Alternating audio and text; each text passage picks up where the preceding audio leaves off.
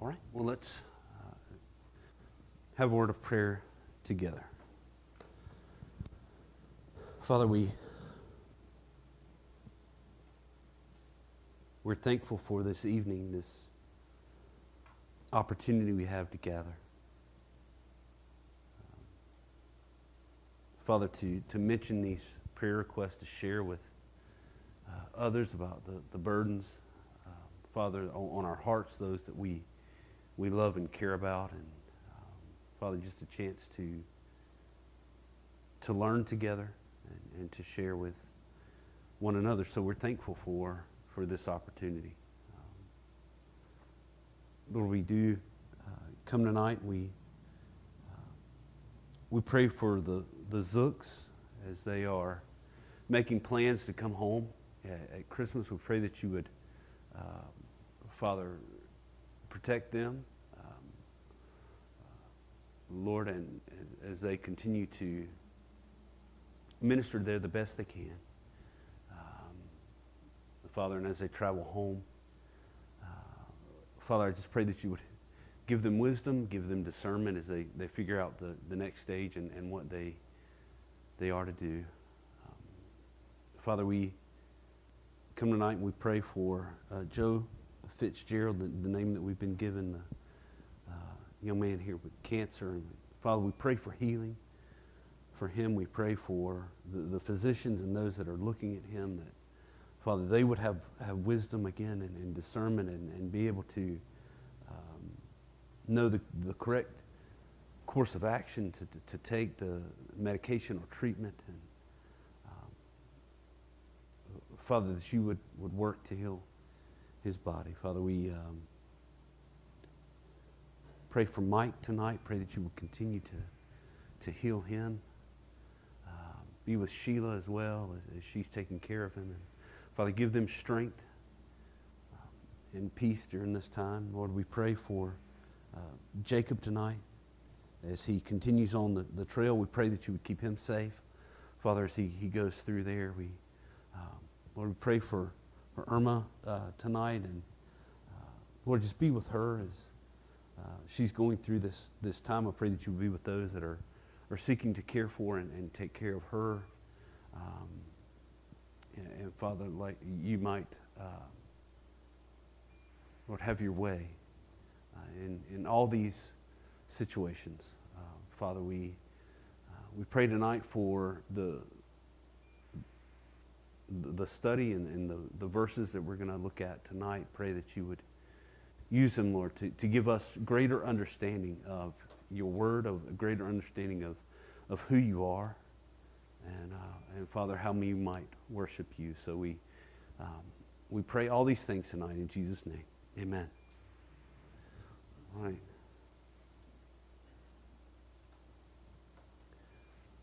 So tonight we're going to be looking at another topic in the series that we've been looking at, and tonight we're going to look at this topic of what does it mean to love God. It's something we say a lot. We talk about loving God. We know it's important for us as believers, but really when we try to get into it and really discover what this means, how do we go about really understanding this?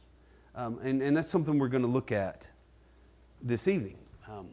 We know, for example, the first and greatest commandment. You shall love the Lord your God with all your heart and with all your soul and with all your mind.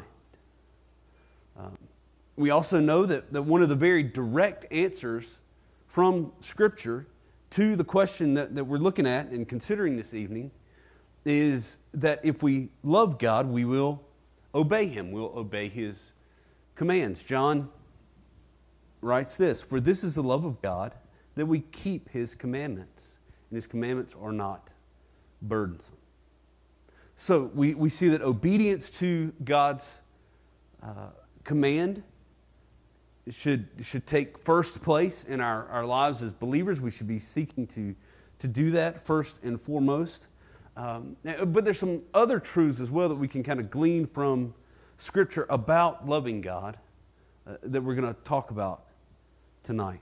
And so we're going to look at several different categories as we walk through this. The first category we're going to look at is the nature of the love of God. How will our lives look if we do in fact love God? And the first point we're going to see tonight, that if we love Him, we will experience a thirst for Him. We see a great example of this in Psalm 63, where David states, "O God, you are my God. Earnestly I seek you. My soul thirsts for you. My flesh faints for you in a dry and weary land where there is no water."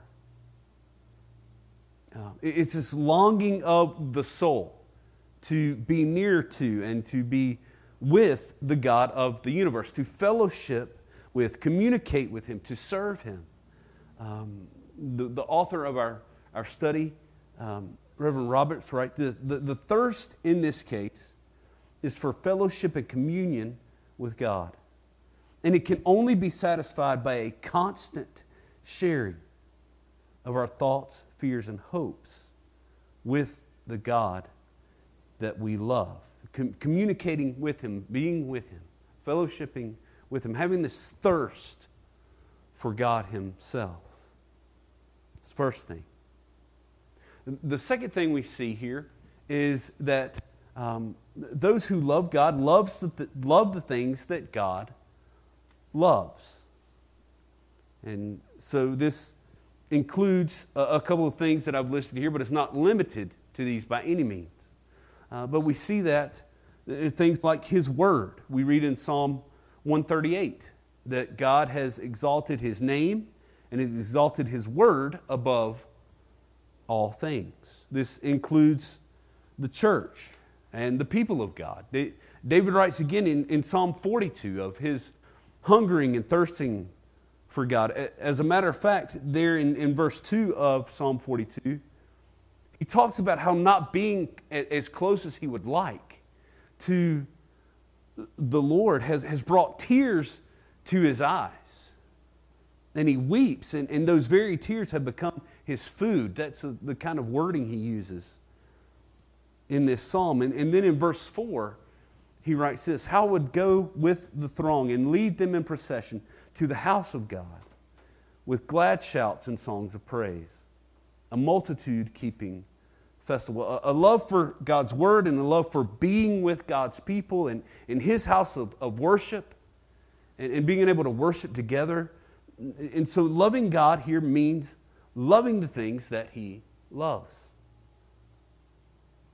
On the other hand, it also means hating the things that God hates. Anything evil, anything sinful. And so the author says here, to love God is to honor His Godhood and to feel resentment towards anything that reflects dishonor on His sovereignty, majesty, and honor. And so we get these very interesting lines from David in places like Psalm 139, where he writes, "Do I not hate those who hate you, O Lord?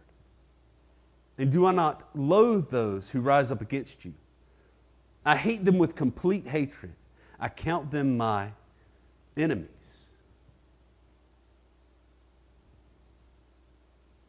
And then Mr. Roberts states this: "We are to love God's enemies in the sense that we are to wish them well. We pray for them and we seek to do them good. But in our judgment of God's enemies, we cannot, if we love God, do otherwise than hate their ungodly character and conduct." So loving the things that God loves, but also hating the things that God hates. Number 4, everyone who loves God seeks to keep a good conscience. So we all have this conscience in us. It's a part of us. And if it's functioning correctly, it will work to kind of bring about shame in us when we sin. And it brings about this realization of our guilt when we have done what is evil. And we recognize that. And so we want to keep a good conscience or a clear conscience before the Lord. We see in Acts 24, verse 16, there Paul's testifying before Felix. And this is what he says: "So I always take pains to have a clear conscience toward both God and man." So as believers, we still have this remaining sin nature, and we've got to always seek to pay attention to when our consciences start to alert us to sin in our lives, and which we need to repent. Next, everyone who loves God desires to evangelize and to spread the gospel to those who are lost. And it makes sense. If we love Him, if we consider Him to be the most precious thing that we could ever have, if He satisfies all the longings of our souls, and He brings the greatest peace and joy that we know in life, then we're going to want other people to know that as well, and to know Him who brings that. So we see again in the book of Acts, it says this: "Now while Paul was waiting for them at Athens, his spirit was provoked within him as he saw that the city was full of idols."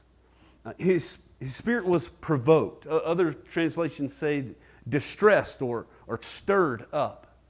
And it carries this idea of being burdened for the people, because he's anxious to see them, a conversion of them, that they reject these idols and reject worshiping them, and they turn to know and to worship the true God. All who love God long to share Him with others. And so we see, kind of walking through these few points, that if we can have confidence that we do love God, if these 5 points are true in our lives, if we have a desire for Him, we love what He loves, we hate what He hates, we desire this clear conscience, and desire that others might know Him. Next section that we want to look at tonight is evidence for love of God in our lives. In other words, what things in our lives can we look for to see if we do in fact have this love of God in us? And so a few things here. First of all, a love for God brings about new priorities in a believer's life. The author here mentions quite a bit in this section about the use of time in the believer's life. The believer begins to see time for this precious commodity that it is, and understands that it's sinful to waste time. And he finishes this section by stating this: the one who loves God has one eye on the clock. So priorities. Secondly, a love for God is displayed in how a believer thinks about Scripture. How do you think about the Bible? So the believer's primary concern is to know from the Bible what the Lord expects, what He expects us to believe and to be and to do, and seeks to believe and be and do those things. Next, love for God is revealed by the way that a believer talks. Words express the thoughts that we have in our minds, and thoughts reveal our character. And so a true believer is quick to speak about the Lord, because the Lord is the focus of our hearts and minds. And so it just naturally comes out when we're talking. Fourth, love for God is seen when we're quick to forgive offenses. When we're quick to forgive. And we do this as believers because we realize that forgiveness that we've received from God, as we have so greatly offended Him through our sin and through our disobedience. He's created us, He's given us life, and we in return have disobeyed and rejected and disregarded His commands. And so if we've been forgiven by the Lord for how we've treated him, then we should be quick to forgive others who offended us. Fifth, we see that love of God shows itself in the soul of a truly joyful person. There's a difference in the person that loves and is walking closely with the Lord, just in their countenance, in how they carry themselves. It's a great witness to others who don't know the truth of Christ when we have and we kind of display this great joy in our lives. So these are some things that we can look at in our lives to see, hey, are we loving the Lord? Also, we can look at the importance of loving God in the Christian duty that we have to do so. And we have a duty to do this for several reasons that we can look at. First of all, it's our duty to love Him because He made us and He sustains us every second of every day. And if He has made us, if He has created, if He sustains us, then it's proper that we should love Him and worship and obey Him. Secondly, it's our duty to love Him because He has saved us. He has ransomed us. He has rescued us when we did not deserve it. So one of my, I guess you would call him maybe one of my personal heroes, a guy I really look up to is a guy from history, missionary C.T. Studd. And he had this for his life motto. He said, if Jesus Christ is God and died for us, no sacrifice on our part can be too great to make for Him. He has saved us. Third, it's our duty to love Him because He has adopted us and He will welcome us to heaven above. And when we think about this, we think of the words of Jesus in Matthew 25, where Jesus said, then the King will say to those on His right, come, you who are blessed by my Father. Inherit the kingdom prepared for you from the foundation of the world. It's this incredible gift of God to us. And so therefore it's right, it's proper, again, that we love Him and with all of our heart and soul and mind and strength.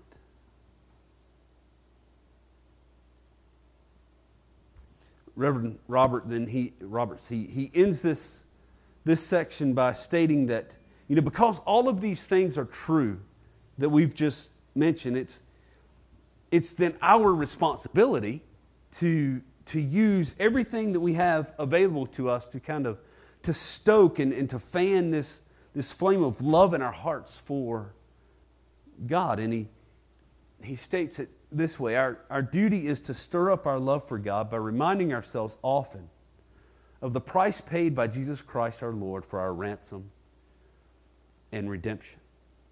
And so one of the means that he's talking about here and of doing this is observing the love for God that those who have gone before us have shown down through history. He references, Fox's book of martyrs and things like that tell the story of folks through history that have sacrificed much for the Lord. And he looks at the reformers and the Puritans and as examples of this. And then ultimately he goes back to Scripture and looks at, for example, Hebrews chapter 11, which says some were tortured, refusing to accept release so that they might rise again to a better life. Others suffered mocking and flogging and even chains and imprisonment. They were stoned, they were sawn in two. They were killed with a sword. They went about in skins of sheep and goats, destitute, afflicted, mistreated, of whom the world was not worthy, wandering about in deserts and mountains, and in dens and caves of the earth. And constantly reminding ourselves that those who have gone before us have loved him to this end. And so it motivates, it makes us press on towards that same thing. The final section in this study is the expression of our love to God in our own day. And here, the author discusses how, every time period and place on earth kind of faces its own challenges to love God. In a lot of ways, they're the same, but there's always some nuances to them. Pastor Kerry mentioned this past Sunday morning in his sermon about our culture and perfected the art of distraction. Art of distraction and diversion. Screens and endless scrolling and text and tweets and Facebook posts and just all kind of stuff that robs our attention. And Reverend Roberts here writing this states the same thing. And he says, so we have this question, how should we express our love for God here and now in this fast-moving era so full of amazing electronic devices and rapid communication? What do we do? And so in his answer, he gives 6 points here, and he talks about how what he's giving here are principles. And they might not be as specific as we would like them to be, but that's because each family, each church body is to seek to communicate with one another, to share with one another, to learn from each other, and to talk about how we can best do these things. And so that's kind of how he's laying this out. But a few points. First of all, he says we must treat the Bible as inspired and infallible because it is. And so we must read it, we must study it, we must teach it that way. We can't add to it, we can't subtract from it. Must take it in its entirety, in all it has to say, and seek to conform our lives to it. That leads to the second point that he talks about, that we seek to live out biblical commands in our individual lives, in our families, and in our churches. Third, we show genuine love to God's people. As Jesus said, he said, a new commandment I give to you, that you love one another. Just as I have loved you, you also are to love one another. By this, all people will know that you are my disciples, if you have love for one another. And also, 1 John, read, if anyone says I love God and hates his brother, he is a liar.